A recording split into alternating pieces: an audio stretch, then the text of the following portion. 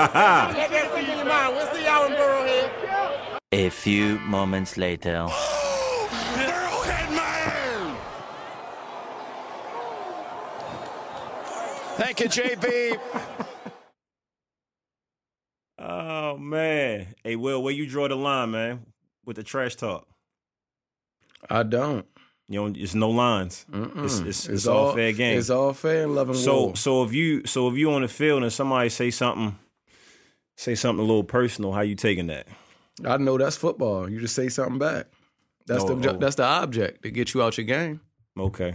It's mental warfare. So you have no issue with what Cincinnati did? You have no issue with what the mayor did? No, I got something about the mayor. Yeah, for sure. Whereas Joseph Lee Burrow, who's 3-0 against Mahomes, has been asked by officials to take a paternity test confirming whether or not he's his father. Somebody told a lie one day. Yeah, I feel like that was a little extreme. Somebody father, that's a little extreme. I feel like with the players, it's definitely like, you know, when you're on the battlefield, it's all fair game. Yeah, lines get crossed, but that was a little too much there, for sure. Yeah, what the mayor said was extremely wild. I think he went rogue. You know what, though? He went rogue. I seriously doubt he get reelected. Oh, dang. I seriously doubt he get reelected. You think they gonna hold that against him? Man. I mean, because the thing about it is a lot of Bengals fans are saying that whole Burrowhead thing was only about 10% of the fan base. They kind of knew it. They kind of knew once all of that started getting out, the trash talk, Eli Apple, they knew that once, especially with what the mayor said, once that got out, they felt like they ain't stand a chance. Which I feel like because it's something about trash talk where you're giving fuel to the other team. Like Kansas City already didn't need it, but for a trip to the Super Bowl, you worried about giving fuel? Absolutely. You worry about all the wrong stuff then. Absolutely. You giving them bulletin board material. My thing is this. Kansas City. It's not like Kansas City is one of these teams that's going to come in and beat you up and all. They're not. But the thing is that you have the up on them right now. You've beaten them 3 times, regardless of what the score was. You've beaten them 3 times. Oh, by the way, this is week 8 of the Adjusting the Will podcast. Will, what's up? Yeah, I was like, we all ready to start it? Yeah. So, no, I mean, you when I look at teams like that, teams like Cincinnati are built to bully you, in my opinion. Not just the physicality on the field, but with the mental games. Right. When you look at when the Chiefs, when they were beating up on the Ravens before Lamar got that one signature win against them. Okay. Chiefs were 3-0 against them. Ain't say a word. And the thing about it is they were beating up on the Ravens, especially that last game when they beat them.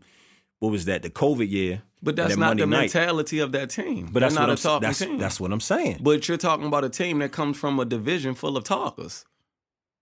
In terms of the AFC North? Yeah. The Ravens talk, the Steelers talk. Not like that. Nah. I disagree. Not like that. That's crazy. I haven't seen the Steelers talk since Hines Ward retired. They haven't really been in a position to. Why haven't they? They haven't really been in a position to. Was Hines Ward on that team that year? The last year they won the Super Bowl, 2009. Was he on that team? We talking about 2009 win 2023. Right, but what I'm saying, they haven't been in that position to talk. They've been in the time. playoffs. They made it to the playoffs. They won divisions. Now, when they got to the playoffs, they ain't do nothing. So you're not in a position to talk just because you make the playoffs. That's why a lot of times it's based on how you view things. So making the playoffs isn't worthy of talking about to me. To me, in my opinion, you only had a right to talk when you win something. So, like straight up. Right, like, when you win something, but if I play a team and we're going against you and I beat you 3 times, why can't I talk? You haven't beat me. Once you beat me, you be quiet. I'll be quiet. You haven't won the prize. You haven't won the Super Bowl. But I won the conference in your house last year. Okay. So I should be able to talk until you beat me. That's why I say it's based off perspective. It's all in how you view it. Yeah.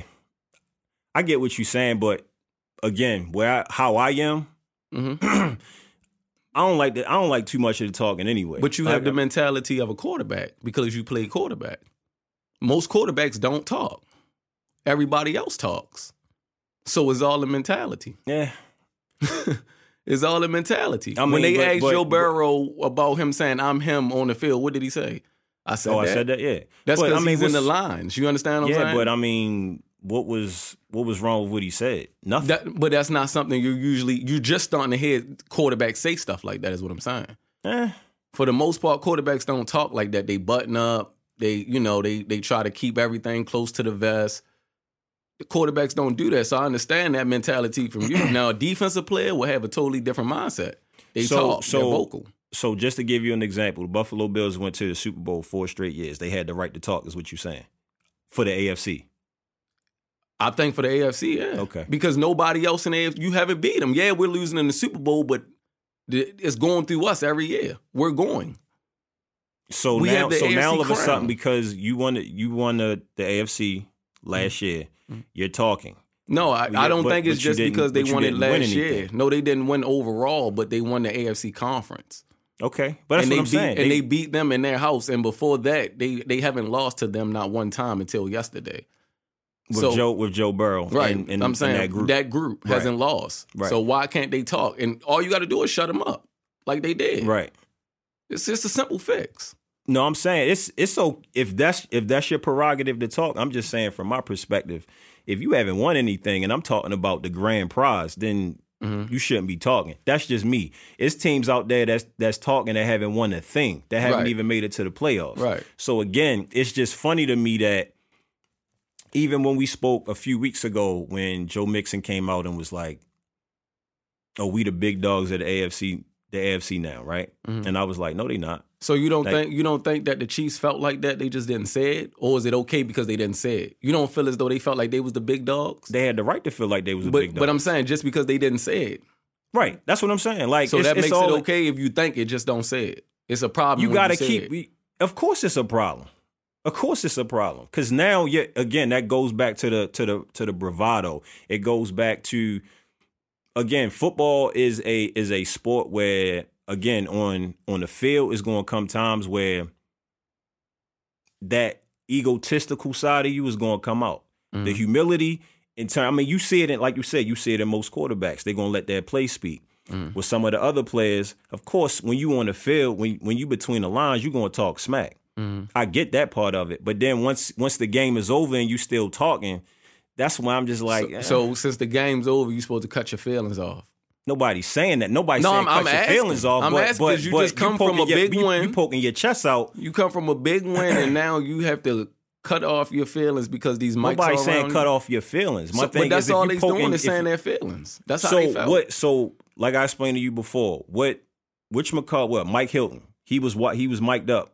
Right? NFL films or NFL, like they had him mic'd up. So what he said, he knew was going to get out. But of course, you in the heat of the moment. I had no problem with that. Okay. I have no issue with that. You on your sideline, you talking your talk. I have no problem with that. But then once all of this extra stuff started where was he at when he called it Burrowhead? He was on the sideline.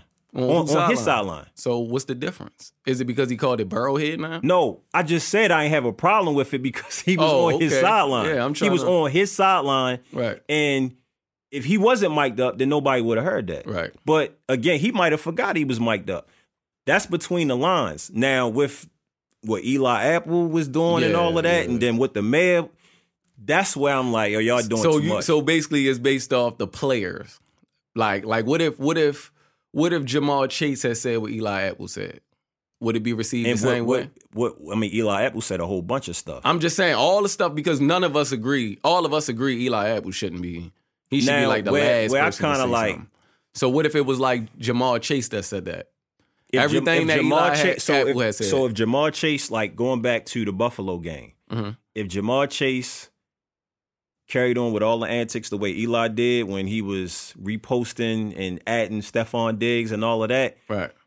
To me, when you antagonizing somebody like that, I don't do too well with that. That's just me. Right. But again, you gotta, in your mind, you gotta know where you gotta be mentally sharp to not allow that stuff to bother you. Exactly. You know what I'm saying? Exactly. But of course, when you look at certain players and you look at a player that's all the way down here, so that's what I'm saying. Is it because it was Eli Apple more so than what was said. Everybody look at Eli Apple and be like, I'm 1,000% with you. That's what I'm saying. If Jamal said it would have been a little more understandable. It would have been more understandable, but for me personally, I still would have been looking at him like, yo, why you doing that? Okay. Like, take the high road. Like, why you antagonizing this man? You got the win, keep it moving. That's what I don't understand Think about the bravado and the temperament and the way he is, Stephon Diggs. Sure, but I don't never see him carry it to that extent. Look at what he did to his quarterback, though. Keep it on the field. Look at what he did to his quarterback. In the heat of the moment, right? But that was on their sideline. But that was on their sideline. Of course, look at what Jermaine Pratt said yesterday, and everybody giving him, giving him heck for that. Yeah. Why you hit the quarterback? Like, he was in the heat of the moment. Like, it's that was a horrible play. It's a trip to go to the Super Bowl. Yeah, on the line. Again, like, I don't think that he should have to defend himself because he was caught in the heat of the moment, where a lot of the times cameras shouldn't even be around for stuff like that. I agree. So I agree. To make the point, yes, if Jamal had said it, I would have looked at him the same way, but it would have been a different level of how I looked at it. Okay. Because of who he is. Okay. Same thing with Mike Hilton. Mike Hilton is a veteran leader on that team. So what he said, the whole barrelhead thing, I don't necessarily have a problem with what he said and when he said it because it was on his sideline. Right. The media blew it up more once they caught it. You understand what I'm saying? Because then they start putting it in headlines and I mean, arrowhead, barrelhead. It's just I think it was more so a play on words. Right, but because they only beat them once there. And when players when that gets exposed, they're gonna double down. Yeah, I got to now. I got to stand on what I said. You gotta roll with it. Yeah, I can't come back and say, "Oh, why didn't mean it like that?" We about to play y'all. I meant that. But where I draw the line, because like I said, trash talk is trash talk. I don't particularly care for it, but it's a part of the game. Right. Where I draw the line was when the mayor stepped in and said what he said. Yeah, that was especially considering this man's father is here, and you know what I mean. Like that was super obnoxious. That was entirely too much. But it's funny to me now that we're here and the Chiefs have won. They secured the win to get to the Super Bowl. Now it's like, oh, the Chiefs not carrying themselves the way they should, based off of the fact that they were handed the game. We'll get to that, but it's just funny because now it's, oh, they're not carrying themselves like respectable players because they're stepping out of themselves. They're not being who they are. But are they? Yeah.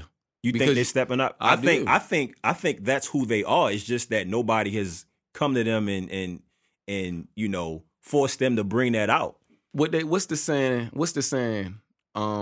Money makes you more of who you are. Yeah. If they was that, winning would have made them more of that. They've been there. So. They've been there 5 times. Nobody, again, when the Ravens finally beat them, ain't nobody say nothing. Like, okay, they got the win. Cool. When Tampa beat them in the Super Bowl, we seen a little antics going on the field, like between Brady and Matthew, between Tyreek and Whitfield. Mm-hmm. But again, you're in the heat of the moment, and it's on the field. But once the game is over and you bring it off the field, because most of the time there's a healthy line of respect there between the teams. Obviously, Cincinnati doesn't have that same healthy respect that these other teams have for each other. Meaning what, though? Meaning like how you said it goes on between the lines, but then after the game, they don't, they leave it where it was at. That's a healthy line of respect. You understand what I'm saying? Right. Cincinnati doesn't have that respect for Kansas City as they should. Do you think it's the team, or you think it's just certain players because of how they are? Because every team seems to have that one player. I'm not gonna lie. They say most of the time the team takes the personality of their coach.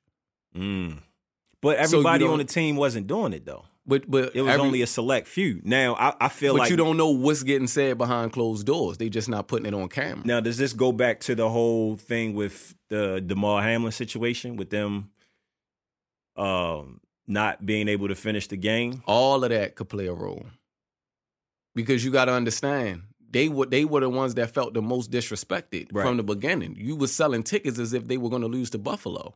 Right. Y'all already had y'all AFC Championship game planned.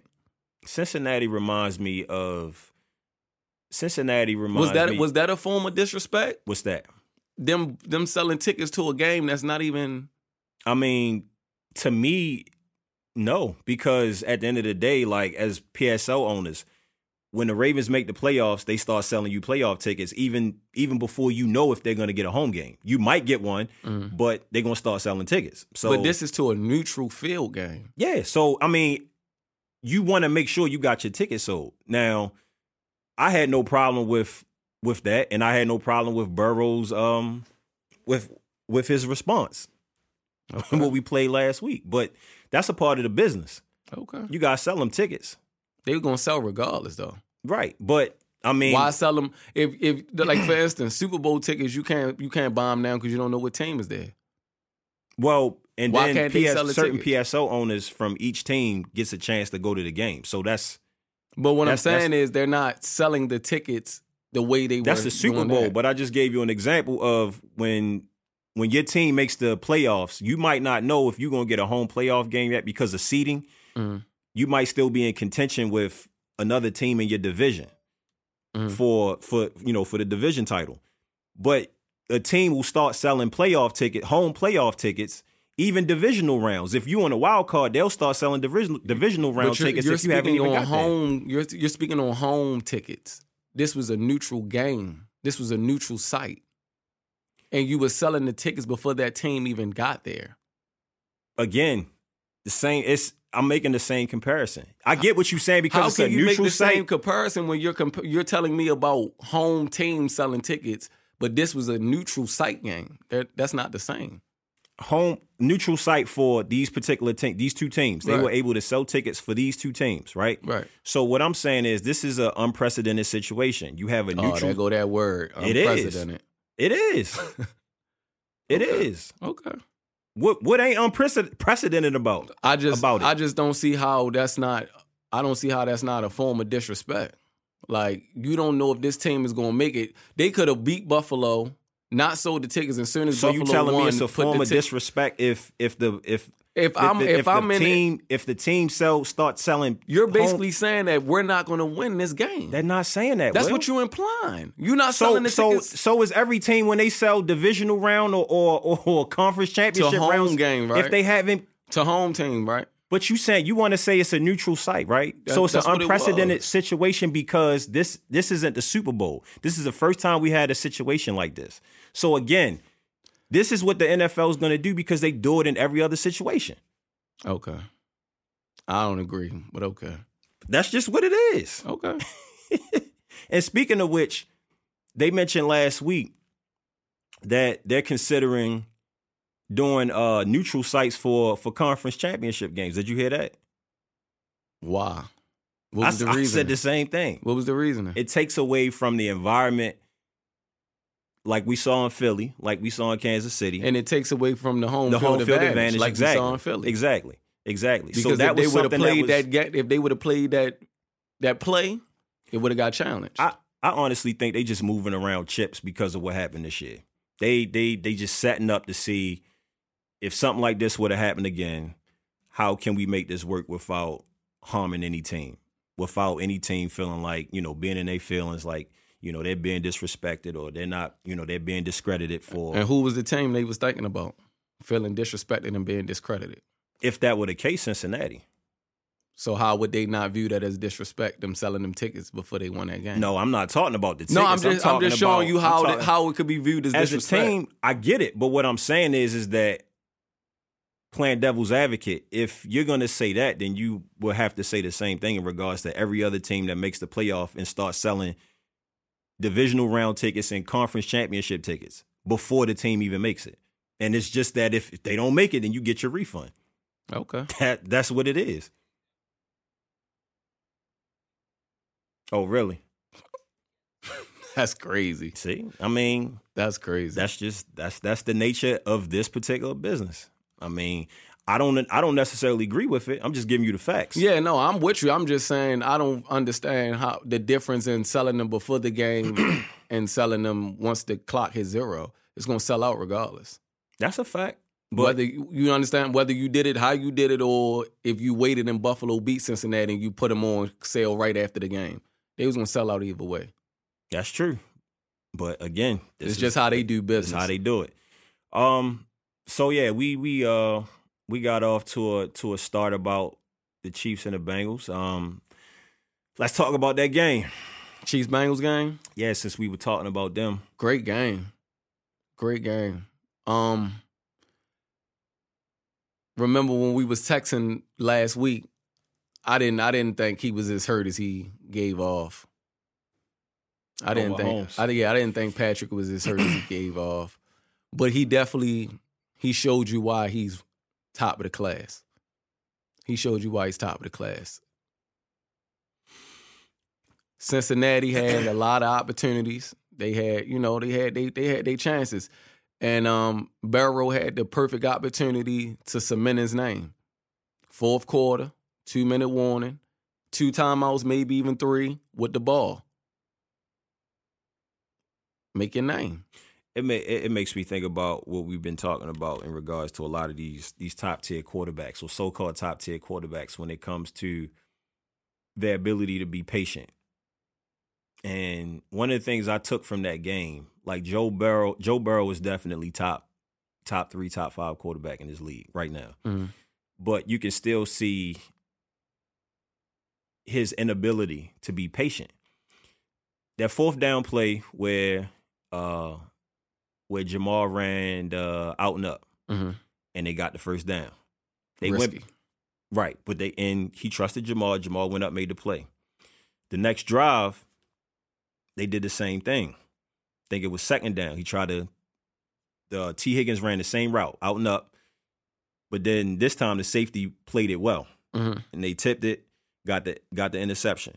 To me, that showed me that instead of just taking your chunks and getting down the field and taking time off the clock, you wanted to go for the big shot. You know what that game reminded me of based off what you just said? What's that? The Mahomes and Brady when Mahomes first started. He didn't have any patience. Mm-hmm. He was just like, you could see the tables turning. Mm-hmm. Mahomes didn't understand taking what you can get. He was real risky, and Brady would be methodical. Take it down the field, milk the clock, keep you off the field. Mahomes will want to get them big chunk plays, score fast. But I can see that's one thing that I can see the growth in Mahomes. Yeah, he's a lot more patient now, and Joe has to learn that. Right. Outside of that, I mean, those particular plays, because I can understand as a quarterback when you're under duress, you're being sacked. You want to make a play because you're tired of getting hit, but in that situation where you have the ball, the score is tied, fourth quarter. He should never see the ball. Either yeah. we win or we're going to overtime. That was actually the drive. That was their second to last drive, actually. But, yeah, that interception because Kansas City got the ball back and then they went down the field. I think they got 1 or 2 first downs and then they end up punting it. And then that's when Cincinnati got the ball back, and then Chris Jones got that sack on that third down. When playing Kansas City, if you don't stop Chris Jones, you're gonna have a long night. Yeah, that's the defense right there. But you know what though, as much as we give Kansas City's defense grief, they really stepped up. Considering that they lost their top corner on the first drive, and then you gotta think they played with 3 rookies in the secondary the rest of the way. Yeah, but I think it was balanced because they lost their top corner, but Cincinnati lost Tyler Boyd. And that made it possible for you to double team both them on the outside and play one-on-ones with Irvin or whoever was in the slot. Yeah, he was still finding Hayden. Mm-hmm. But Hayden's not going to do the damage Tyler Boyd would have done. Right. But if I'm Cincinnati, because both teams got away from the run, if I'm Cincinnati, then I'm using Joe Mixon more in the passing game. But for some reason, he didn't play a lot yesterday. Well, it seemed to me, P. Ryan is more of a thumper, even though Joe Mixon is a big back. Mm-hmm. But I think, when you think about it, P. Ryan has been getting more carries, as the season progressed from the midway point to the end of the season. So, but why is that? Mixon might be a little banged up. We might not know anything about it, but Perine is definitely a great person to bring in and spell him with some carries. But again, we don't know. It could be some nagging, lingering injuries, and he was fighting through it. But then also too, when you consider the offensive line, some backs are built to run behind either a power line or finesse line. And then when you think about Cincinnati being down, 3 starting offensive linemen. So that definitely could play a part.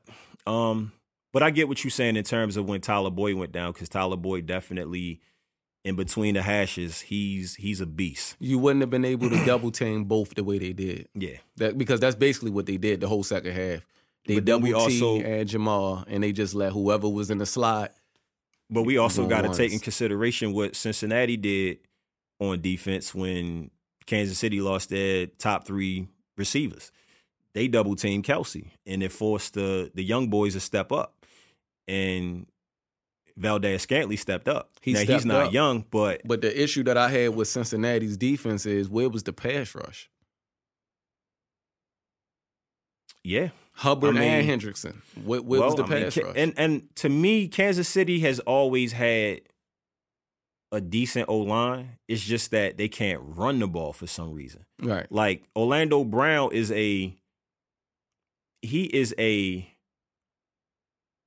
what's the word I'm looking for? He's more of a run blocking tackle, not a pass blocking tackle. That's fair.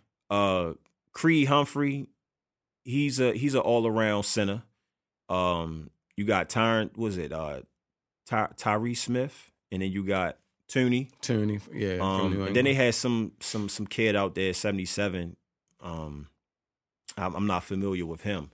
But if you look at their line, you would think their line is built to be a better run blocking group than a pass blocking group. But for some reason, but you become better at what you practice more, what you do more of. It's pass blocking, right? Because they don't run it. They don't run it, so right. You're gonna get better at pass blocking. Right. If that's all you're doing is pass blocking. Right. But at the end of the day, if I got Hubbard and Henderson, one of y'all got to win. They weren't winning. So you can't. Sometimes you look at the secondaries, but that's kind of hard to continuously judge the secondaries when you're giving this man, first of all, he's on the limp. But you know what, though? One of the things I noticed, too, is that, for one, Hendrickson, I think, was still dealing with that lingering wrist injury. Remember, he had broke some bones in his wrist or something? Mm. That's why you saw a lot of 58 was Osai. The one who got the penalty. One that got that penalty. You saw a lot of him. He had a good game, though. He actually got a lot of pressure. Yeah, he was like out of all of the D linemen. He got the most pressure. Mm-hmm. He got the most pressure. He played a good game. That's one of them games, especially considering that it was 20 degrees and then the temperature dropped as the game went along. So a lot of them players was probably getting banged up, bruised up. It's the end of the season. So, your body's breaking down. So both teams suffered significant injuries in that game. And, Kansas City was able to, get through and, preserve the win. But Cincinnati played the game the way Kansas City wanted them to. How so? They didn't run the ball. This game plan was totally different from the last 3. Yeah. They never ran the ball. And this is the same issue I had last week. Y'all getting into these games and y'all wanting to throw the ball all over the field. Run the ball. Well, Zach Taylor, he calls the plays, right? Yeah, but that slows down the pass rush. Yeah, your line isn't the strongest right now. Why do you continuously have him in shotgun throwing the ball? Yeah, that I didn't understand. If we I know Cincinnati got down early, but it was only 10 points and it was still early. It was early. You could have stayed, you could have stayed committed to the run. Yeah, it wasn't like you was down now. Last year they was down 21-10 at half. I understand that. Okay, we got to come out. We down 2 scores. I get that. You went to the half 13-6. Yeah, you can still bring your run game out of half. I don't understand it. Perine had 5 carries. Mixon only had 8 carries. His was 8 for 19. 13 carries Between the two, yeah. Come on, man. Yeah. Come on. Yeah. You don't deserve to win like that. Nah. When you know that your line is beat up. So when we talk about the game itself, the game plans, because we already know what Kansas City going to do.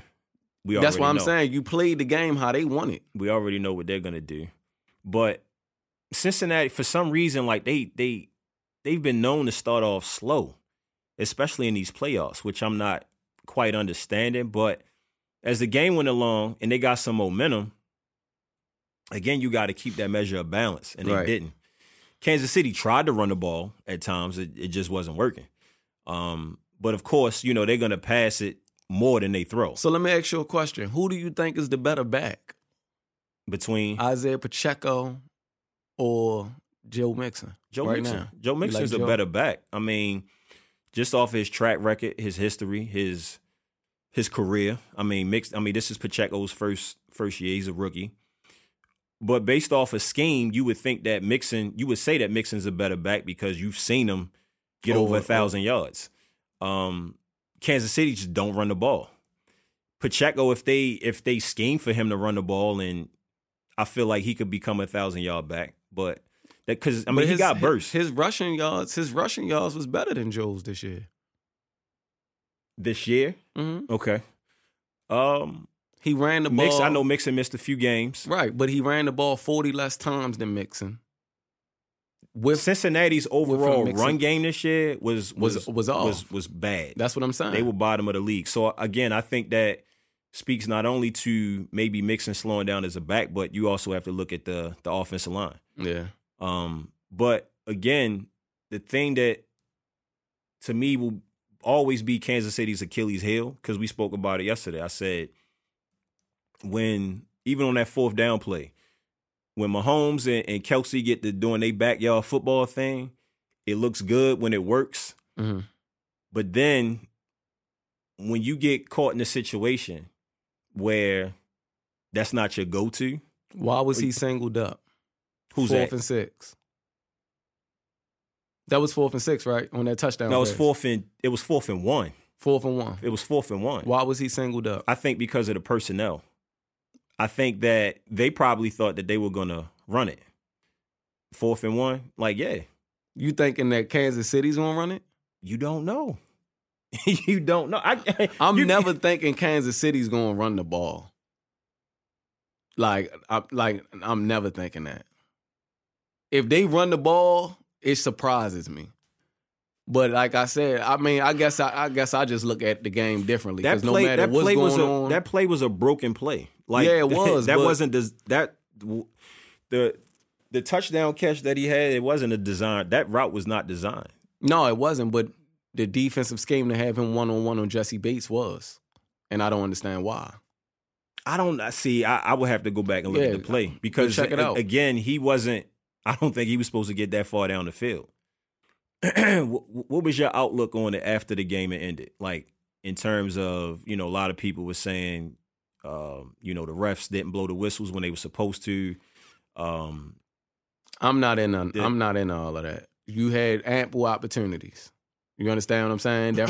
The first interception that he threw, I'm gonna put that more on T. Higgins, because that was the exact same pass that he threw that T. Higgins caught in the end zone. If you get your head around Watson never get the pick, either it's incomplete or you had a chance to fight for that on that pick. It was that easy because he didn't even see the ball. The second pick I would definitely get at the Joe Burrow, because you continuously taking your chances in these double teams. Right. But the game went how I thought it was going to go based off the score. Like, I didn't think nobody was getting blown out. I didn't think it was going to be no 7-point games. I figured it was going to be tight, but I just didn't expect Cincinnati not to run the ball. That's really what lost me. Because you can't go throw for throw, punt for punt with Kansas City. Sooner or later he's going to score. You know what I mean? The best defense is your offense. Keep him on the sideline. Yeah. I mean, in a situation where if you are going throw for throw, you better make sure you putting that ball in the end zone. And for the most part, like, Mahomes is going to do what Mahomes is going to do. Absolutely. Now, what is the score? The final score was 23-20, right? So 2 touchdowns apiece, and 2 field goals on one end and 3 on the other. On the other, yep. So Kansas City was what, 2 or 3 in the red zone, and I think Cincinnati was like 1 or 3. They was like 1 or 3. 1 or 3. So maybe even 1 or 4 because they was getting down there where they got the 2 field goals. Because remember, Kansas City scored on a Pacheco run, but then they called it back. They called it back, right? And then they had to settle for the field goal. Right. So it was a very well played game, very balanced game. Mistakes were made, and you would think because Kansas City really didn't capitalize off of Cincinnati's mistakes. Nope. Cincinnati capitalized off of the Mahomes, fumble. But when it came down to crunch time, and again I speak about X factors, which team's X factor is going to make the play? Right. And Chris Jones is that X factor on that defense, and he made those plays. Now, as far as the end of the game's concerned, I have no problem with it. It was a great game all the way to the end. I mention it all the time. Like, refs are going to miss some plays. You could call holding almost on every play in the trenches. Mm-hmm. Almost every play. Blocking the back, penalties and stuff like that on kick returns, punt returns. It's definitely based on angles. But it's rare that gets missed. For the most part, they always get the block in the back, so the holding's on. But did you see a block in the back on the punt return? No, okay. I did. I ain't pay attention to it. I feel like if it was, they would have. They would have got it. And on the top of that, why would you kick the ball to the middle of the field? Yeah, that's on the punter. That's on the punter. You angle that. And it was a line drive punt. Yeah, you angle that. And then of course the PI on the sideline. I mean, it was the right call. The roughing the quarterback. Oh yeah, of course. Unnecessary roughing. Unnecessary to get him in. He was all the way in the white. Yeah. It's nothing to discuss there. Yeah, there's nothing to discuss there. So Kansas City is on to the Super Bowl for the 3rd time in 5 years. Again, Cincinnati, to me, you just gotta be quiet until you get that big one. I feel like once you get that big one, you talk a little bit. Okay. But you see a lot of the teams that have won Super Bowls over the last decade, like they win it and they chill. So only time I would disagree with that is when Tampa won. A couple years ago, 2 years ago. And they came out and said, we're bringing everybody back. We're going to be better next year. It never goes that way. But you're not. That's you're the not only referencing team that it, brought you're back not, the whole 22. But what I'm saying is like you're not channeling that to another team. Oh yeah, no. I'm saying as far as the way Cincinnati was channeling that energy to, like, you beat Buffalo, you beat them handily. Like you talk your stuff. Mm-hmm. Y'all did y'all thing in their stadium, in their element in the snow and stuff. But again, once it started snowing, we knew that Buffalo wasn't going to win that game because they don't have no running game. I mean, I knew they wasn't going to win it from to me, the DeMar Hamlin once it game. started snowing, I felt like they didn't have a chance. No, I understand. I'm just saying I didn't, from the DeMar Hamlin game, I knew they couldn't beat them. Kansas City be playing the Eagles, and the Eagles beat the 49ers. Once Purdy got injured, I went to sleep. Game. So it was confirmed today that he tore his UCL, and that's a major injury. They say 6 months. It's major because UCL is a big injury in baseball to pitchers, where they end up getting Tommy John surgery and everything. So, and as a quarterback, like, we don't know if his arm is going to be stronger. We don't know if it's going to be weaker after the surgery. Granted, he's still young, but you still have to, take your time and monitor that injury because you don't know how it's going to play out. Do you feel like they were going to give him the keys to the car? Yeah, next year. Mm-hmm.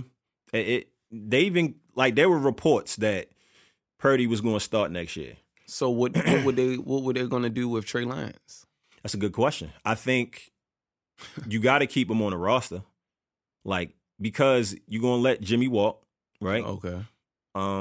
Again, we don't know. Purdy's a 7th round draft pick. He's a 7th round draft pick for a reason. So we don't know how that situation is going to play out once teams start getting more film on him. Right. Right.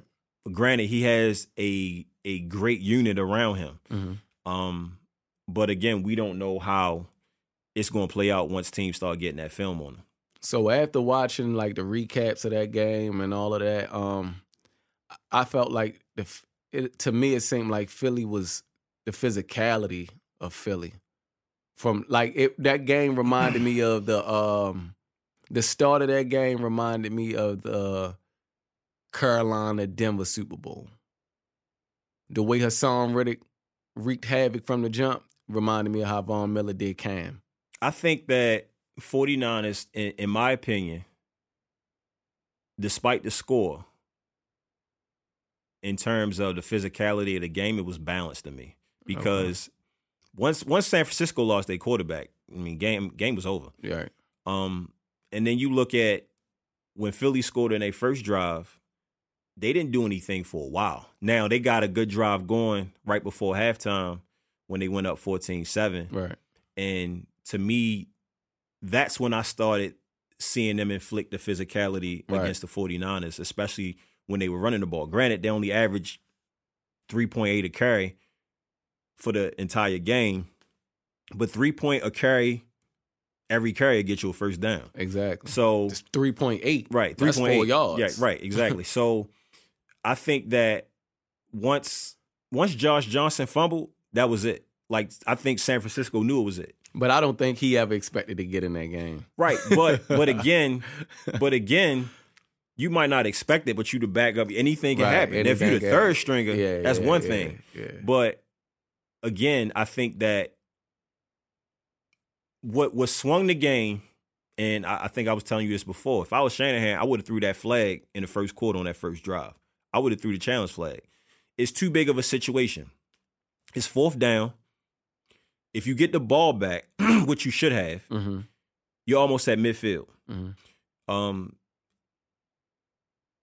If you don't challenge it, what happens? What happens? Yeah. But you got to take that chance in that situation, even if, because you've seen them trying to hurry up and get to the line and, call the next play. You should have threw the flag in that situation. Yeah. It's too big of a moment. Just take your chances. Too big of a moment. But I feel sorry for Kyle, man, because he done lost 5 quarterbacks this year. Like 5 of them. You got a juggernaut of an offense, but you can't keep a quarterback healthy. And and what is that like? Like I don't. So my thing is, it always seems like to me, it seems like that scheme gets players hurt. The running backs get hurt in that scheme. The quarterbacks get hurt. Like it always. Now this, of course, this game was different.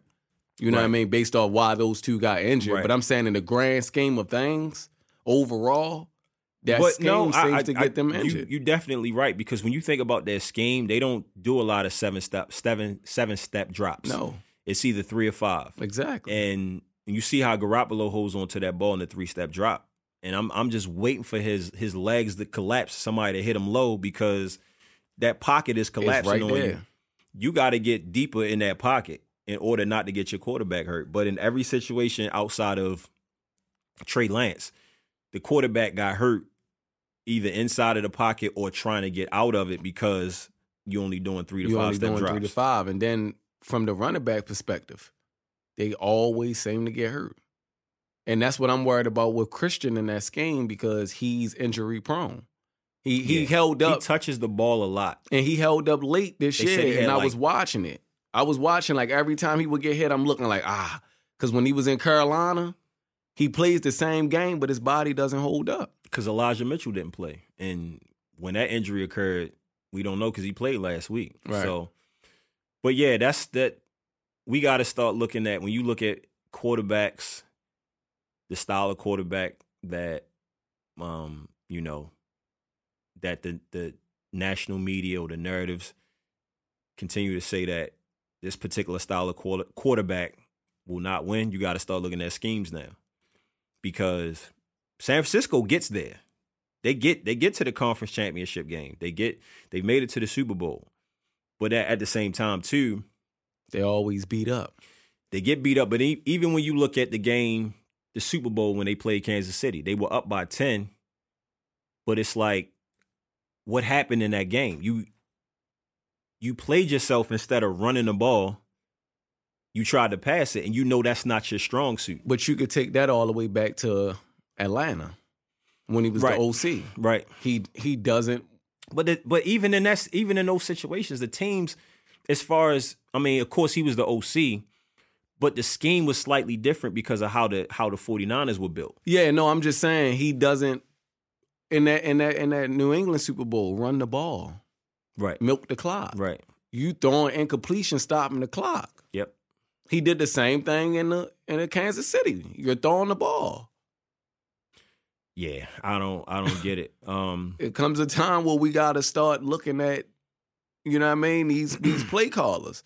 What are you thinking in these moments? Yeah. Are you trying to win or are you trying to make this a game? Because I don't want to make it a game. You understand what I'm saying? I'm going to run the ball. And that's why milk the clock. when you look at what Philly did, and even though it didn't look pretty, even though the numbers didn't look pretty, they did exactly what they were supposed to do. And they do what they do. And even though, because Jalen you take away that catch that Devontae had, mm-hmm. you take it, Jalen threw for under 100 yards, you take away that catch. Yep. But at the end of the day, they still did what they were supposed to do. You they got up big. They had 136, something like that. That's a low for them. But considering how the game went,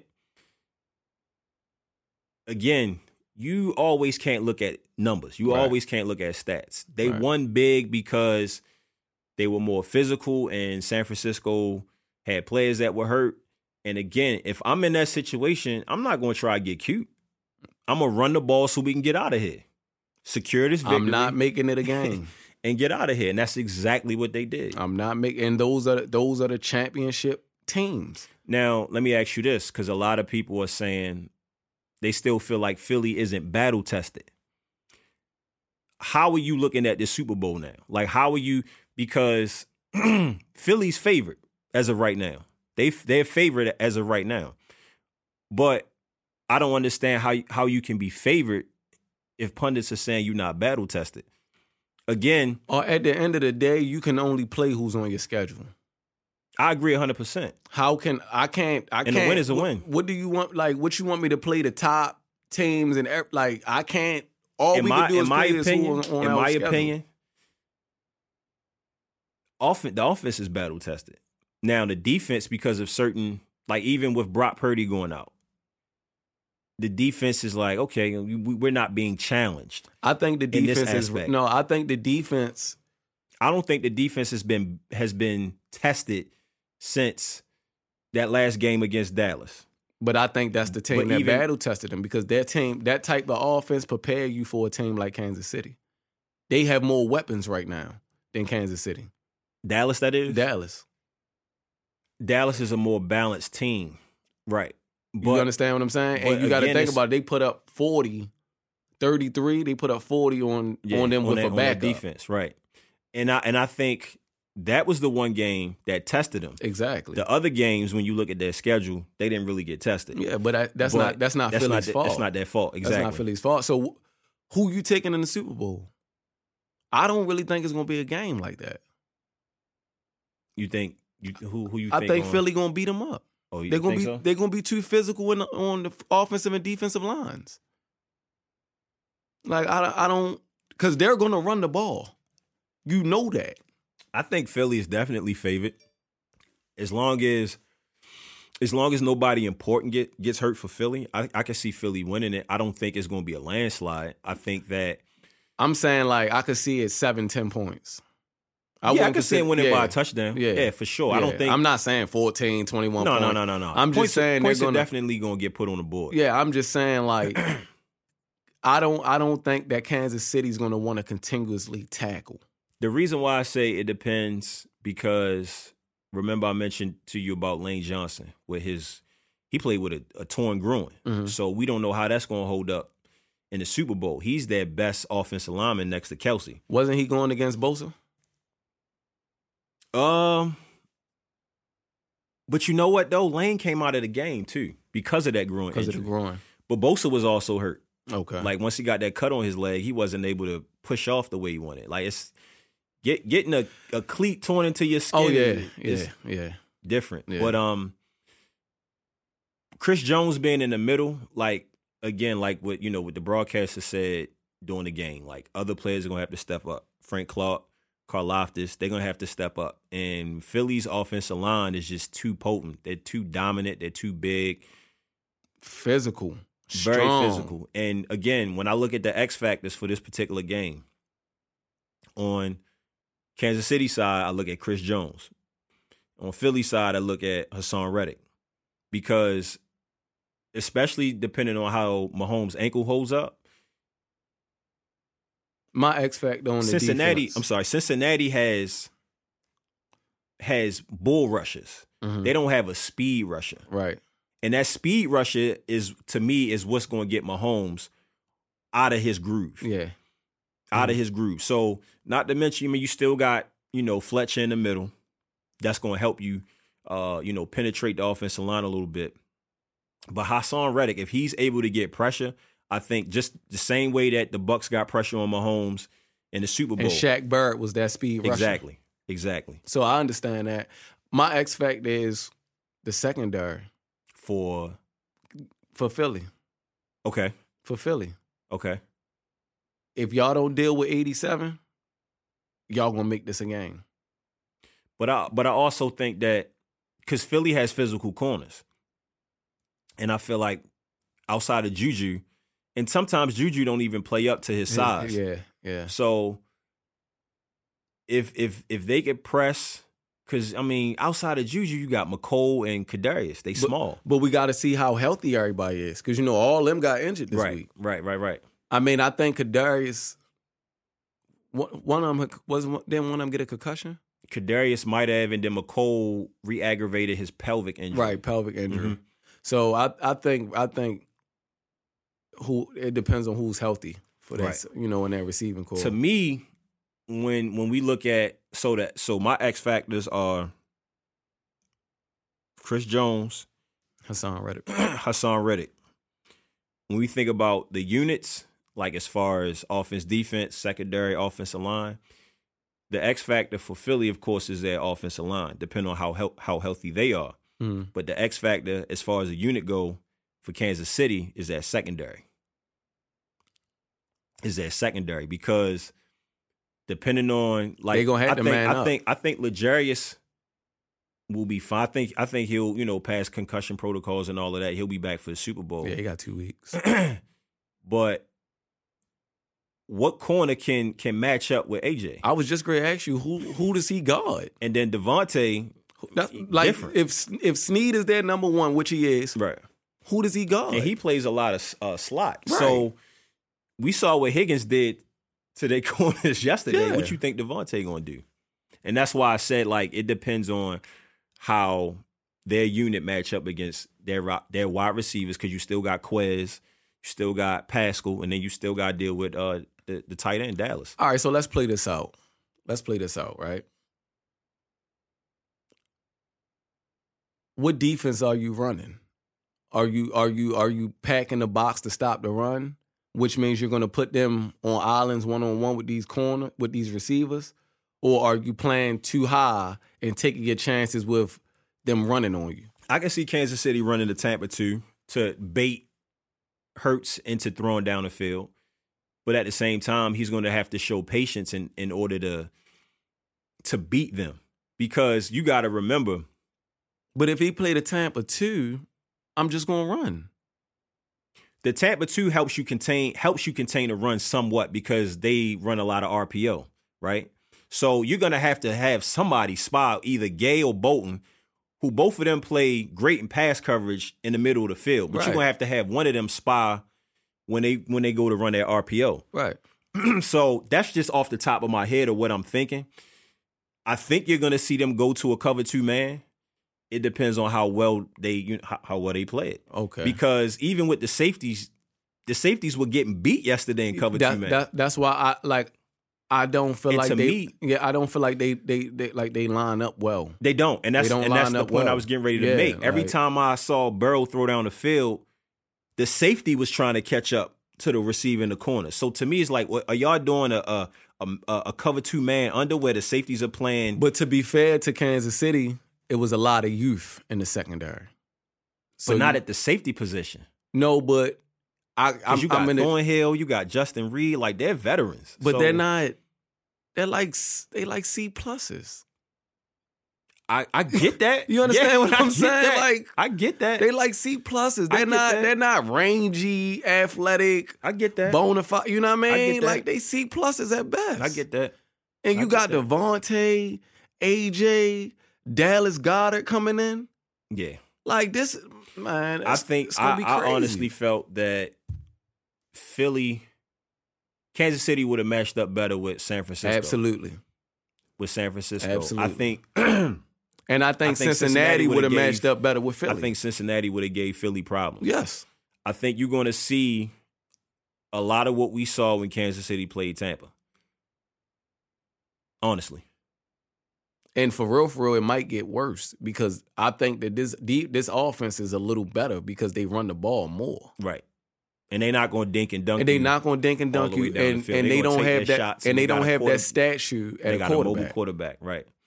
Speaking of Jalen, they said they want to. All right, so before I get to that, you said you think Philly's going to win. Who do you want to win? Philly. Now, I don't want nobody to win out the AFC if it ain't New England. I got you. I have my reservations about, and then I got a lot of friends and family that's Philly fans, right, so right. I gotta. I want to see Jalen. I want to see him destroy the narrative about dual threat quarterbacks not being able to win the Super Bowl. Now, if they do win it, I feel like it's still going to be some stuff that's going to be said in terms of. Yeah, they're gonna say, look at what he had. Exactly. But then my only rebuttal to that matters to me would be, look what he did in the offseason to get better at what he lacked. But in order, you could say, look what he had, but you still got to get out there and compete.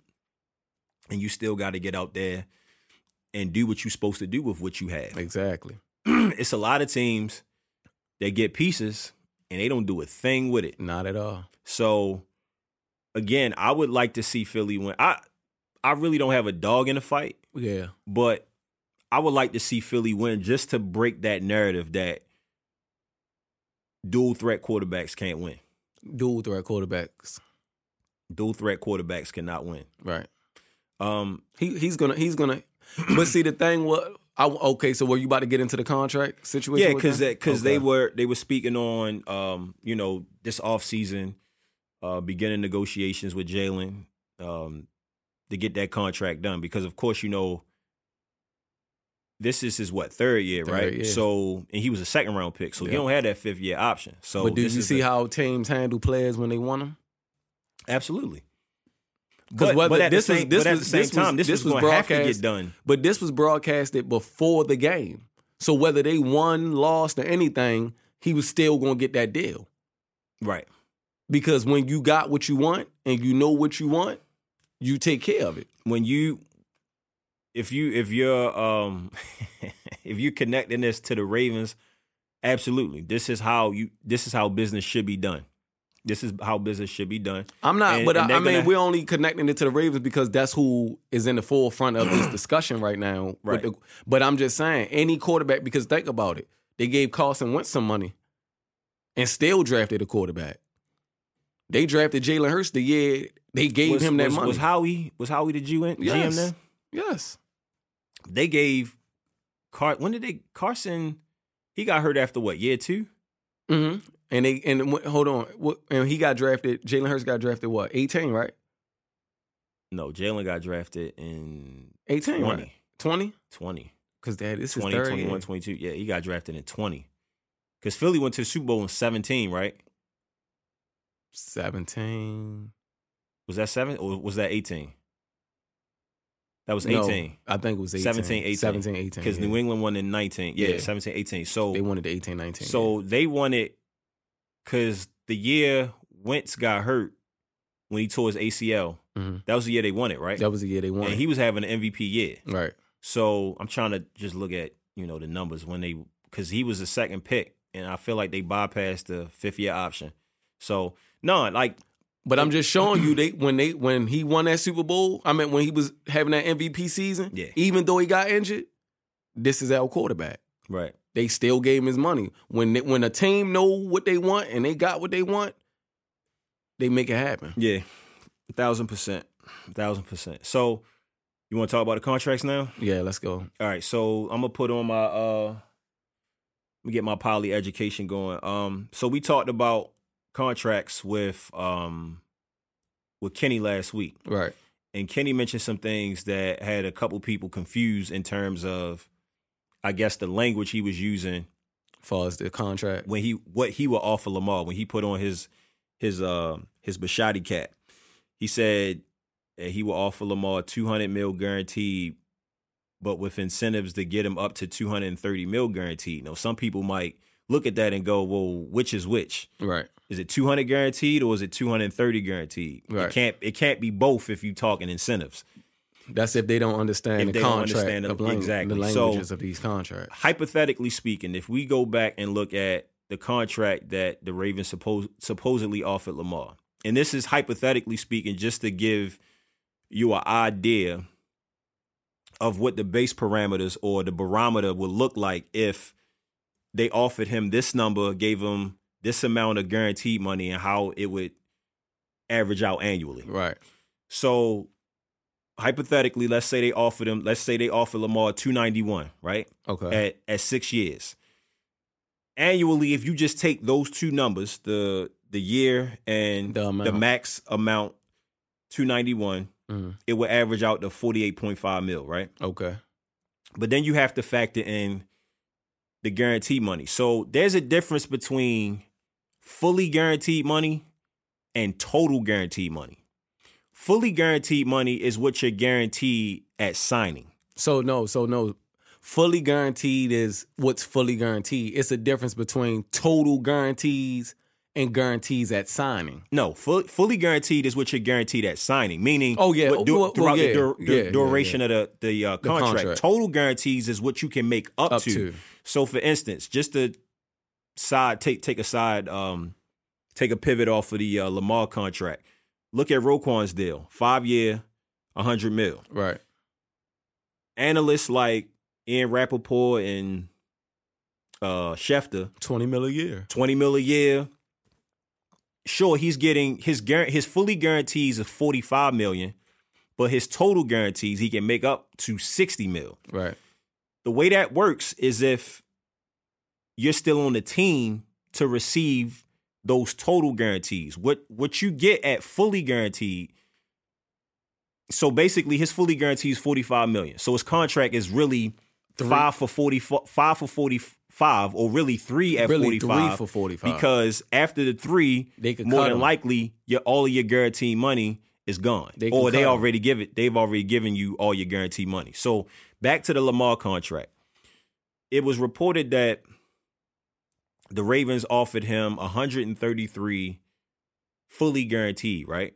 Guaranteed at sign. Guaranteed at sign. So the way we were looking at it in the beginning, because most players get a signing bonus when they sign the contract, meaning they cut you a check right then and there for however much. And we were thinking, since Lamar didn't have an agent, if they were to give him $133 at signing, meaning $133 million check at signing, right?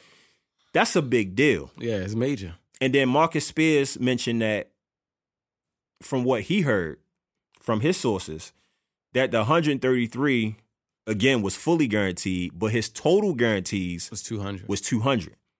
That's still a big gap, because when you think about it, just because it says total guarantee does not mean that you'll ever see that additional $67 million. Nope. So Lamar's contract would really be 3 years for 133, which is still $100 million difference between his contract and Deshaun's, because Deshaun's is fully guaranteed. So for everybody to fully understand what we're saying, they had 133 at signing with $200 million guaranteed. $200 million total guarantees. Total guarantees, which is means like roster bonuses, workouts, your game check, if you run for, incentive based, they'll do all of that to equal up to it. Right. But all they were doing was front loading the contract. Right. So let's just say they would have cut him $133 million check, which I don't think would have been the case, but let's just say they would have cut him let's play the game. $133 million check. Mm-hmm. If they cut Lamar $133 million check, let's subtract that from the 291, right? Mm-hmm. Which would be let's subtract it from the 200. The 200, because if 200 was his total, that 291, we not touching the 291. Don't even worry yet. about that. So let's that means on the 200. All right, we give him 133. The only total guarantees he has left is $67 million. So that means his contract is 6 years, and he only has $67 million left as far as total guarantees. Total guarantees, again, roster bonuses, as you mentioned, workout, showing up for all of that. Mm-hmm. So 6 years, $67 million. $67 million. So that's about 11.1 at base salary. Then you factor in the additional $91 million in incentives. That's how they create the salary cap. And you also got to remember the language where they could get out of the contract after the third year. Right. Don't forget let's that part. let's focus on. All right, he's given a 133. He got 67 left. 67, 6 years, 67 mil. Let's just say he plays out the entire contract. 6 years, 67 mil. That's 11.1 average base salary. Then you have to factor in the incentives, which is 91 million over the course of that 6 years. You divide that 91, that's 6 into 91, that's about 15 million, right? Right. So you add that 15 to the 11, that gives you his salary cap hit of 26 million. Right. That would make sense for the Ravens if they could make that happen. But of course, as we know, as you mentioned, when they try to front load the contract, it's easier for them to get out of it, right? So that's just a hypothetical, because we know the Ravens are not cutting him a $133 million check at signing. When you look at some of the other contracts, let's take a look at Josh Allen, right? Right.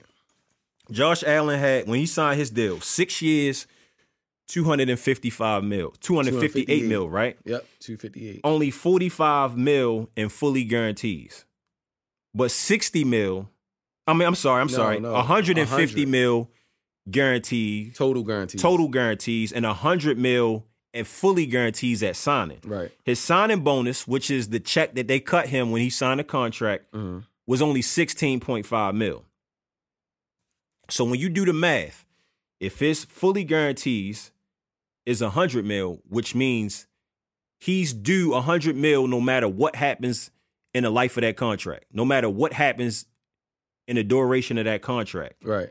His total guarantees, he can make up to 150 mil, which means, let's just say year 4, his fully guarantees have already been taken care of.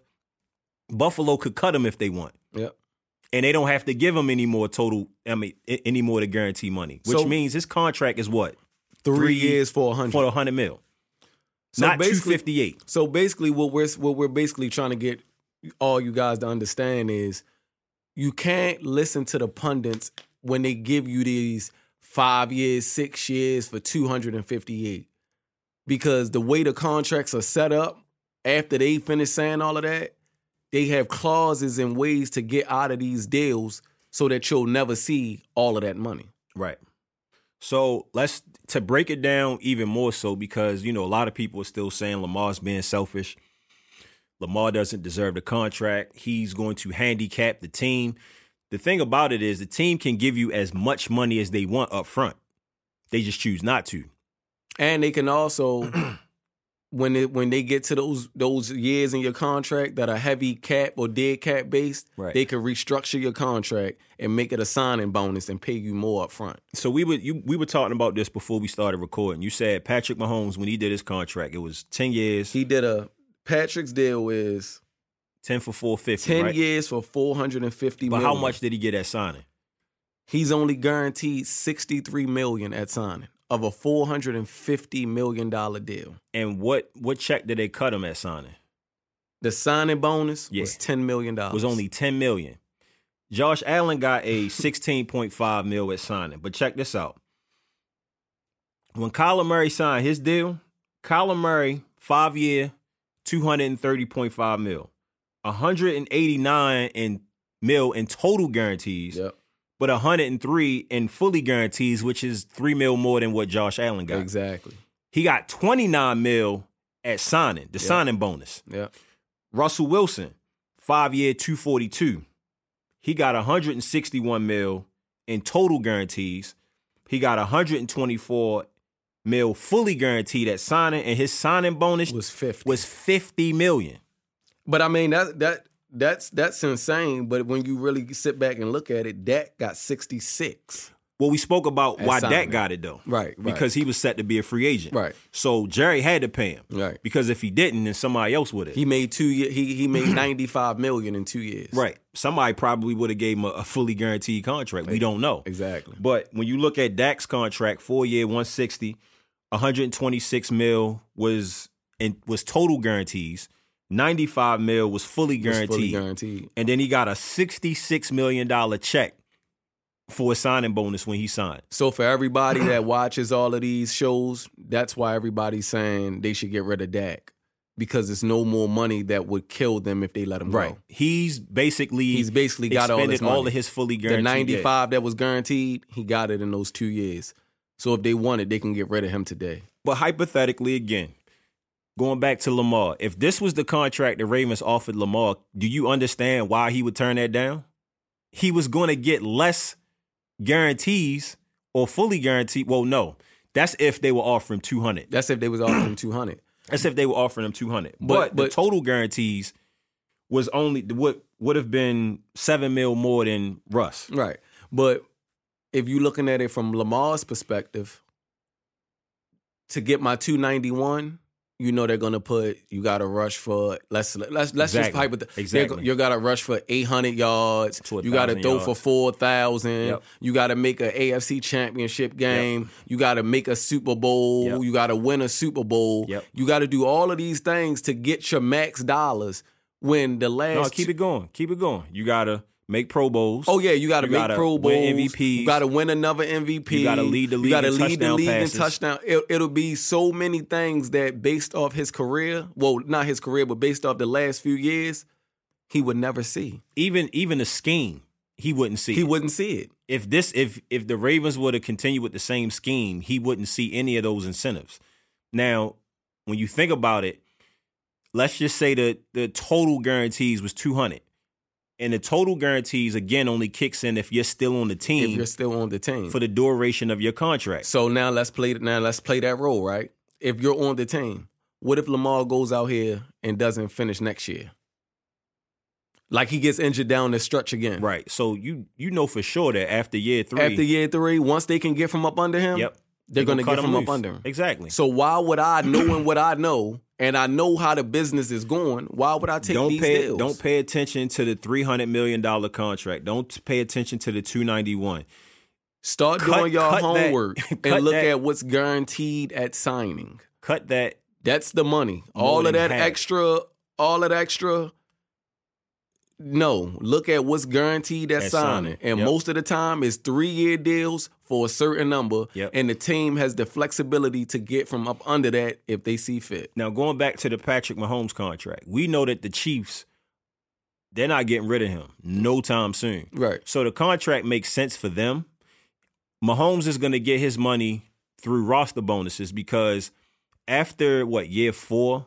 And was it after year 3? His contract is set up the most unique. Right. Because he's the only contract from what I looked up that gets majority of their money in roster bonuses. Right. So they did that for him, letting him know, like, look, you're going to be here. As long as you play, as long as you're healthy. Right, you'll be here. We're not letting you go. Right. Everybody else is base salaried. Right.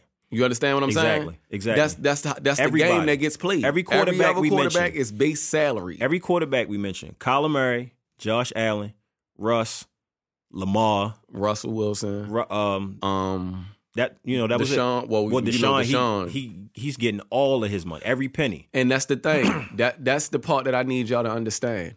Deshaun Watson can look horrible the next 2 years.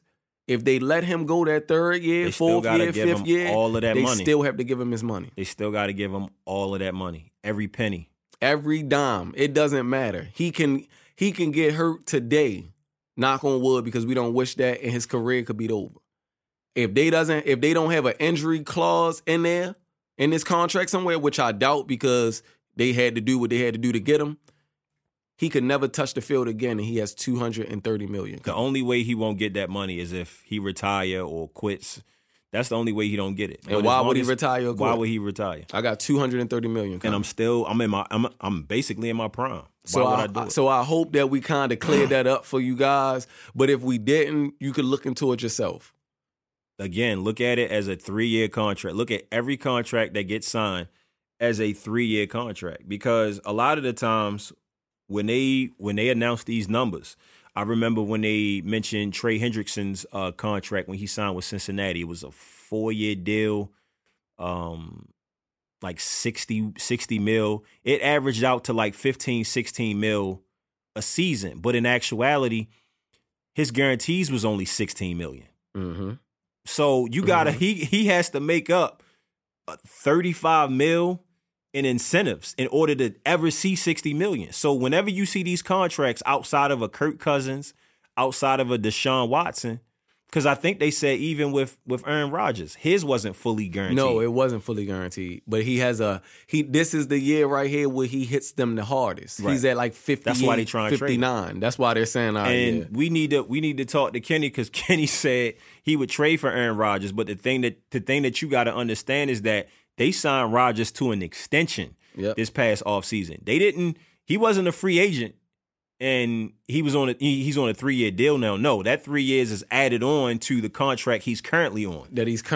So if you were to trade for Rodgers, you basically have him under contract for at least the next 4 to 5 years. But if you know Aaron Rodgers, once he gets traded, he's going to try to restructure that deal to make more money. Yeah, I can see that. So why would you even want that? See, people only look at, it's Aaron Rodgers. Mm-hmm. Cool, but look at all the games he played, but then you also have to look at the numbers. Because if you're willing to trade for Aaron Rodgers, you might as well keep Lamar. His cap hit 50. It's going to skyrocket to 60, 65 million. If you get Aaron Rodgers this year, you should be prepared to pay him $60 million this year. Right. You might as well keep Lamar. You might as well keep Lamar for 45. You might as well, yep. You understand what I'm saying? Yep. Franchise him for 45. Or sign him, which he probably won't do, but sign him to a 3-year fully guaranteed deal. Give him 3 at 150. Nah. Give him 3 at... That was yesterday's price. Oh, no, for sure. But I'm saying, like, at the beginning of the year... I do 3 for 180. What, fully guaranteed? Yeah, give me 60. No, they're not going to do that. I'm just saying. Yeah. Yesterday's price. Give me 60 for 3 years. Because what we at right now? 50?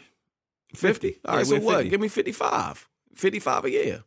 3 at 155, 3 at 160, something like that. You understand what I'm saying? Fully guaranteed. But then you're going to run into that issue 3 years down the line, because that's exactly what Dallas is about to run into. He had a 4-year deal. He's about to be right back at the table. But that's the thing about these contracts, like when it comes to, and that's another thing we wanted to touch on when it comes to restructuring deals. Mm-hmm. So a lot of times after 2 or 3 year deals, when they say someone has restructured their deal, don't think that they're restructuring their deal to help the team out. No, they're not. They're restructuring their deal to get more upfront money. Because all that does is turn it into a signing bonus. Exactly. All they're doing is turn it into a signing bonus. Whatever your guarantees are, they're just giving it to you up front. Exactly. To take you off the cap. To take you off the cap. Or to lighten the cap hit. Yeah, exactly. To lighten the cap hit. So we gotta start looking at these things and stop looking at these players like, look, at the end of the day, this is their profession.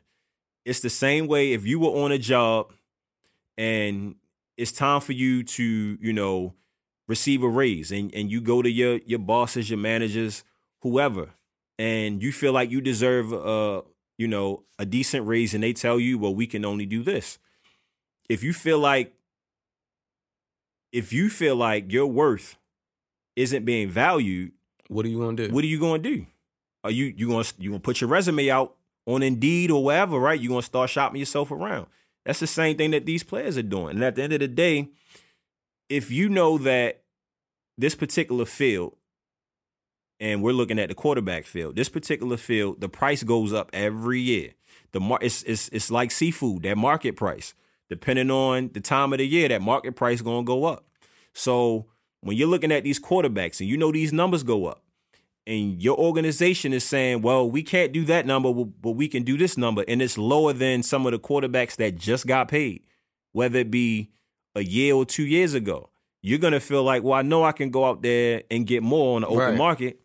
So that's what you're going to do. I understand from a fan base perspective, you want what you want. You understand what I'm saying? This is your quarterback. You want him, and if we can't have him on the ticket that we want him on, it's selfish.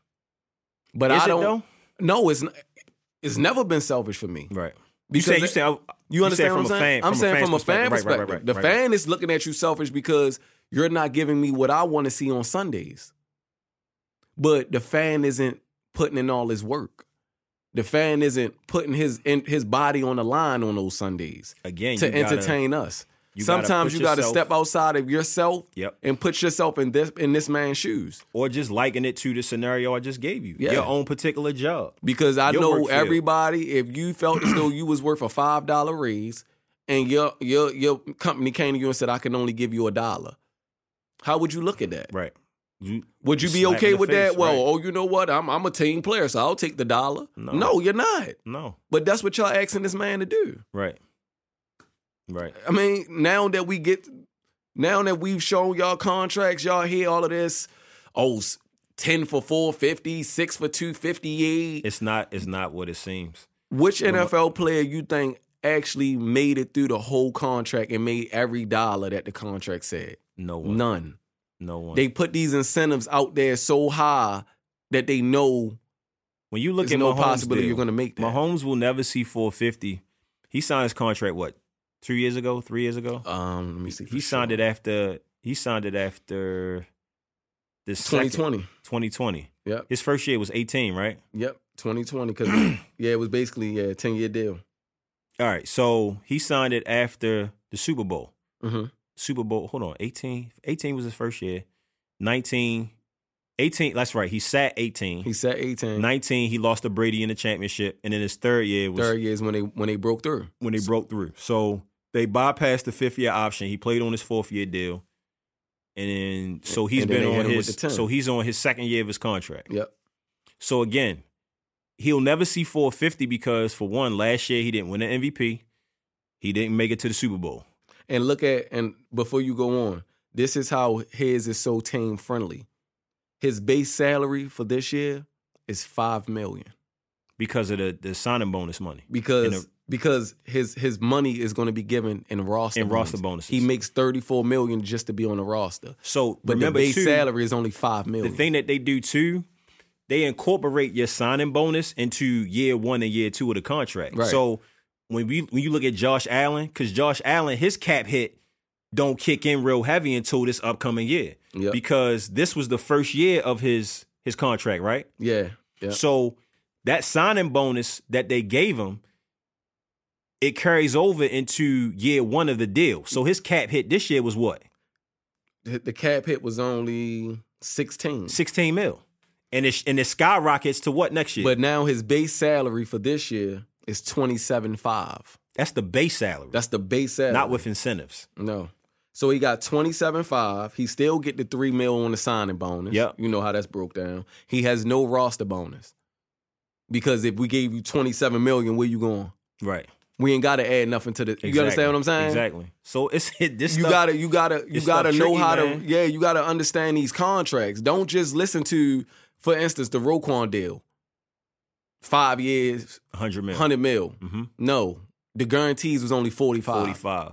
And he got what at signing? He got 22 at signing. So it's really 23 for the next 3 years. 22 and a half. 22. Right. 22 so it's really 23 million. Well, the fully guarantees is 45. Right. But I'm saying they signed them to what? 20? What they gave him? 5 years. 5 years. No, I'm saying what was the signing bonus? The signing bonus was 22 and a half. That's what he got at signing. At the signing. Okay. At signing. So he only has 23 left. 23 left. But you hear $100 million. But you hear $100 million. If Roquan Smith and your total slows guarantees is only $60 million. Right. If he slows down next 2 years, he won't be there the third So year. look at it this way. In order for him to see $100 million, he's going to have to go all pro for the next 5 years. He's going to have to lead the league in sacks. He's going to have to lead the league in interceptions. He's going to have to. We don't know that. Just hypothetically. Yeah. We don't want to say Pro that. Bowls. You know what I mean? We don't know what. We don't Pro know that Bowls. part of the contract, like what the incentives Right. is based off. But think of it in terms of all of the accolades he would have to achieve to get every Defensive dollar. Player of the Year awards, a certain number of sacks. Let's just say that a certain number of sacks, a certain number, 100 tackles, 100 tackles, lead the league in tackles, be all pro, These Pro are the Bowl. type of things that are Exactly. for sure. That it's definitely lead the team in tackles. Probably be top 3 in tackles in the league. Make all pro. You understand what I'm saying? Those type Pro of things Bowls, are for sure. Super Bowls. Those type of things are for sure. Now, if you make the Super Bowl, Playoffs. you probably get 10 mil, something like that. Exactly. Come That's on, the man. only way these players are ever going to see the full amount of their contract. And once they step on that, I tell you, put it this way: if they don't make the playoffs, they're not seeing the full amount of that contract. All you got was Your base your salary base for the year, salary whatever and your signing bonus workout and all of that kicked type in. of stuff. That's all you got. If you can make all pro every year and don't make the playoffs, you're not going to see the full amount No, of that you'll contract. just see whatever percentage was based off making all pro. Exactly. And then I have one last question for all the Baltimore fans. What is the excuse now? Roquan got his deal done without an agent. I think it's the position. I think it's easier for them to get that deal done with Roquan because of the position. There's more incentives and it's a higher number at the But quarterback. I'm saying a lot of people were saying that the deal wasn't getting done because he didn't have Oh, an I see agent. what you're saying. Absolutely. You understand what I'm saying? Right. So now we could But dispel Roquan that. exactly. Roquan we could dispel. got the deal. Now Yeah. we could put that out the window now. Yeah. Because Roquan didn't have an agent in Chicago. Right. But you also got to look at them guarantees. His fully guarantees is less than half of the total amount of the contract, and that total amount he'll never see. Right. But Roquan is replaceable based off his position. You Exactly. can find another one. Exactly. Do you want to keep playing this game with your quarterback? No. And that's why they still dancing. So for them to come out and say, "Oh, we're 200% this, that, and the third," that's all. It's all talk. That's all talk. I told Where's the Ryan numbers? when that press conference dropped, I ain't believe not one word. It's all semantics. It's all PR stunts. They want to make it look like they're all about Lamar, and if something don't get done, then it's gonna look like Lamar's not the one that's trying to dance. It's Lamar's fault. Yeah, It's Lamar's fault. yeah. That's Because where why- was all of that the last few weeks of the Come season? on, man. I don't like you broke it down to me based off how the Ravens do deals. 4th year, 5th year, that's how they Yeah. do deals. I've been this way about Lamar since his 3rd year because I know how it goes at that With the position. quarterbacks, right? Every After the quarterback that third you've seen year- outside of Dak, when you look at Kyler, when you look at Josh, Any of them. they all got that Pat. When they The all got third they year. even Deshaun in Houston, they all started negotiating after year 3. If most of the time, if a team lets you get past that 3rd year without a deal, you might want to put your house on the market Yeah, because you're not going to be there too much longer. man, oh man. All right, you ready to break the ice a little bit and Yeah. laugh it up a little bit? Mm. All right, since we on since Kenny ain't here, we were supposed to have Kenny here. I was going to hit him. I in mean, the I head can with call him. I can call You him. can. Let me You call can. him. Let me Because I call was him gonna so hit we him in can- the head with another 2-minute drill. Let's call him and see what he got to say about. Let him explain his contract. Let's call him. Let's call Kenny. Let's see.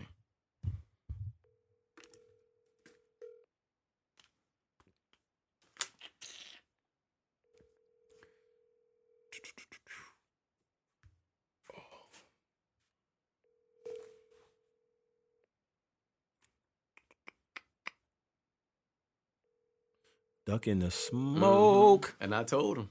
Duck it. Sorry. Ha ha. Ah. Smoke ducker. He probably couldn't explain the contract to us. It just sounded good.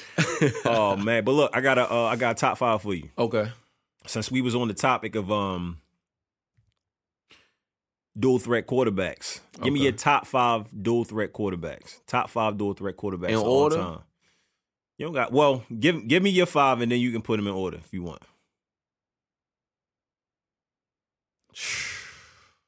My top see where 5. You see where you go with this. Yeah, top 5 dual. Top 5 dual threat. All right. Well, I'm not gonna give them to you in order yet. Okay. I'm just gonna give you 5. Vic, Okay. Michael Vick, Colin Kaepernick.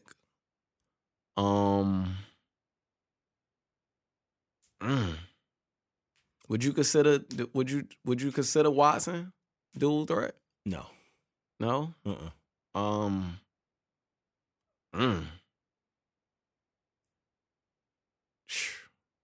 I can't think of 5 because I don't like those quarterbacks. I'm not gonna lie to you. I don't like that style, so I really don't. All right, I give you my 5 so you can kind of see where I'm going. Yeah, with it. So I took it back to the 70s. The first one, Fran Tarkenton. Fran Tarkenton, okay. So Fran that means you got Tarkenton. Warren Moon in there. No, Randall okay. Cunningham. Randall okay. Cunningham. Okay. So I got. So I got Fran. Mm-hmm. I got Randall Cunningham. I got Mike Vick. Mm-hmm. Got to put Lamar in there. Mm-hmm. And my 5th, Steve McNair.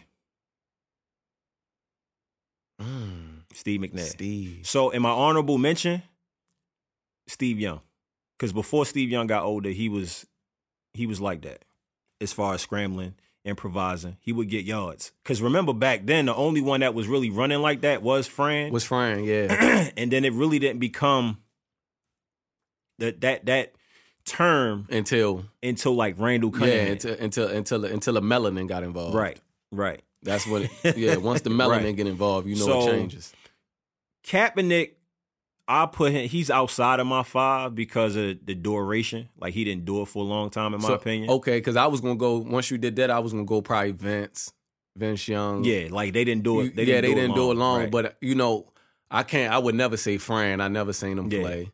You know what I mean? I could understand Steve Young. To me, he's the one who created that term for that right. position. No, that's fair. But if I, because he was like that's back just then. going off history. Right. You know what I mean? Being a historian of the game, I'm more so, I understand the role he played. Right. You ushering that in. No, not living in the moment. It's just, I gotta see based it. off of what you've seen. You know what I mean? Right. I could go that deep just off being a historian of the game, but I never seen him play. But if you go back and look, watch him, my father, he would sit me down and we would look at Jim Brown, we look at Fran, OJ, all of them. Right, that's what I'm saying. So when you seen Fran, and then like the reason why when I look at, I guess the guidelines for my top 5, of course, I would, you got to look at duration, accolades, and what they were able to do when they were playing. As far as like Fran went to the Super Bowl. They didn't win it, but they went to the Super Bowl. Okay. Lamar, the accolades, being able to rush for over 1,000 yards, winning the MVP. Vic, same thing, rush for over 1,000 yards. Lamar's the most. If I had to, he would be number 1, based off who I saw. Because he's a freak athlete. Yeah. He's a freak athlete. I still would put Vic at 1 because I got to see more of what Lamar can do in the passing game. Like but when I'm thinking dual threat, I'm more so, that's more legs for real. Yeah, but the thing about Lamar is that they design runs for him. Yeah. They didn't design runs for Vic. Yeah. If that pocket broke down, he was gone. He was gone. So and then I'm comparing it like he's a lot more elusive than Vic was. Yeah. I think he might be faster. He's bigger. Yeah. You understand what I'm saying? Yeah. That's why like if I had to put dual threat, I would put him number at 1 off what I saw. Yeah. Because you like whenever we play him, he scares me running. Right. Like he scares me running because he could take and to a me, 10 that's the yarder. Definition of a dual Exactly. threat where you gotta scare they me. they scare you running and throwing. Right, but a lot of people feel like Lamar don't scare he doesn't them throwing. No. And that's to me why he's not number 1. He's not number 1. That's fair. Okay, but that's what I'm saying. When I look Vic at dual that threat, thing 80 yards down the field. When I look at dual threat, Yeah. I'm thinking what you doing with your legs because most of the time your instinct is going to say to run. I feel that. You understand what I'm saying? I feel that. So that's why I would never take that from him. See, but throwing the ball, yeah. I'm taking my chances See, all day teams with him scheme to stop him from running. Right. See, I can't. if you want to put 8 in the that, box against Vic, Don't do that. Don't do that. Same thing with Cunningham. Exactly. You can't do that because, and he could throw it on the run 80 yards. Right. Vic, his arm was crazy. Right. His arm was crazy. He could throw it. And his back intangibles, hit or miss, but he was accurate on the run. But it was never a question of him getting it out there. Right. Exactly. You understand what I'm saying? So Exactly. that's always been my argument. Like, if you're a quarterback and I'm not scared of you throwing the ball, you're not a quarterback to me. I respect that. You understand what I'm saying? Because the game's going to come down to, like, for instance, I was going to bring it up the Philly game. That miss to A.J. Brown. When he overthrew him. That overthrow. That's one of them plays you got to have. Right. You understand what I'm saying? Now, it didn't hurt him because of the injuries on the San Fran side. Right. But what if that game was closer? Yeah. That's one of them plays that got to be made at that position. Yeah. That's 100%. a throw that has to be made, and that's how I judge my quarterback. I've also seen a lot of pocket quarterbacks miss that pass for sure. So, but it's more emphasis put on the dual threat because they don't do it as consistently. As consistently. If out of 5 times a pocket quarterback gonna make that 3 out of 5, a dual threat 1 out of 5. 100%. You understand what I'm saying? 100%. It's just that's just my viewpoint on it. With that being said, I'm rooting for the dual threat quarterback in the Super Bowl because not only are we seeing history, because this is the first Super Bowl where we have 2 African-American quarterbacks going up against each other, regardless if Mahomes is half black. And we're going to stop that. Mahomes is half black, but his father's black. His father's super black. So he's black. Super black. He's black. Like, I've been saying a lot of that, all on the, he's not black. Nah. He's biracial. Man, if your daddy's black, you're black, bro. 100%. Let's not even play that game. So I'm hoping. Like, I like the Chiefs. Mm-hmm. I respect the Chiefs. I'm not going to say I like them. I respect the Chiefs. But I want to see Philly get it because, for one, their ability to put the pieces around Jalen, and show that they believe in him. Mm-hmm. And look at where we are now. And remember, we had this conversation way before this. And I said, he going to get his money. He fits what they do. Yeah. That's their style. 100%. They're going to pay him. 100%. And I'm rooting for it, not just because of the dual threat, because I don't like that quarterback style, but more so, I look at it more so as a black thing. To me, it comes time where we got to get that money. He's gotten better as a thrower. Yes. He's gotten better as a thrower. And he took it upon himself to do that. Exactly. Because he lost his job at Alabama. Why? Right. Because he couldn't consistently make the throws. Right. And every year since then, when he was at Oklahoma, all the way through to now, he's got better and better. Shout out to Philly, man. Stop climbing them light poles, y'all. Like, man, y'all falling through bus stops and, like, y'all got to chill out. Win the Super Bowl and then do that. Nobody was at work today. Win the Super Bowl and do that. I'm afraid what y'all going to do to the city if y'all win that thing. Golly. So what, that'll be 2 Super Bowls in the last, 5 years? 5 years. They got something going. And what makes it crazy is different quarterback, different head coach. Yeah. So that's organizational. Top 5 GMs in the league, real quick. Top 5 GMs. Or if you don't know the names, just give me the teams. Top 5 GMs. Howie got to be up there. Oh, no, for sure. Philly. Howie up there. I'm going to go Philly. I'm going to go GMs. I like what Pittsburgh does. I like what Pittsburgh does considering they're a small market. Yeah, that's what I'm saying. Yeah. Based off what they got to work with. I like what the Ravens was doing up until this year. With this whole Lamar situation, because that's one, like you said, that's one position you can't play with. Yeah, but I would still put them there. Top 5. I would still put them there. They'd be or they'd be an honorary mention. Yeah, but I would put them there. So you got Philly, you got Pittsburgh. I would even put Green Bay in there. I was going to say no. I was going to say Green Bay. I was going to say I like the Giants GM too. This is his first year. I like. So this is. Oh, okay. Was it? I was thinking Gettleman gone. Gettleman. Right? That's what I was thinking about. Dave Gettleman. Yeah. I was thinking about Gettleman. You're right. Dang, I would say. Where he at? Nowhere. Oh, he's not. He don't got a job right now. Mm-mm. I would say. And I like Detroit. I would say Ravens. I'm looking at. Detroit's doing a good job. Yeah, I like Detroit too. But I would say. So that would be my 5. When I think about the GM, you think about, of course, their ability to get contracts done. Scouting, as far as the draft, free agency, just building the all-around good team. So I would say Ravens at 5. Okay. Green Bay at 4. Okay. No, Pittsburgh at 4. Green Bay at 3. San Fran at 2 and Philly at 1 right now. All right, so how do you so you like what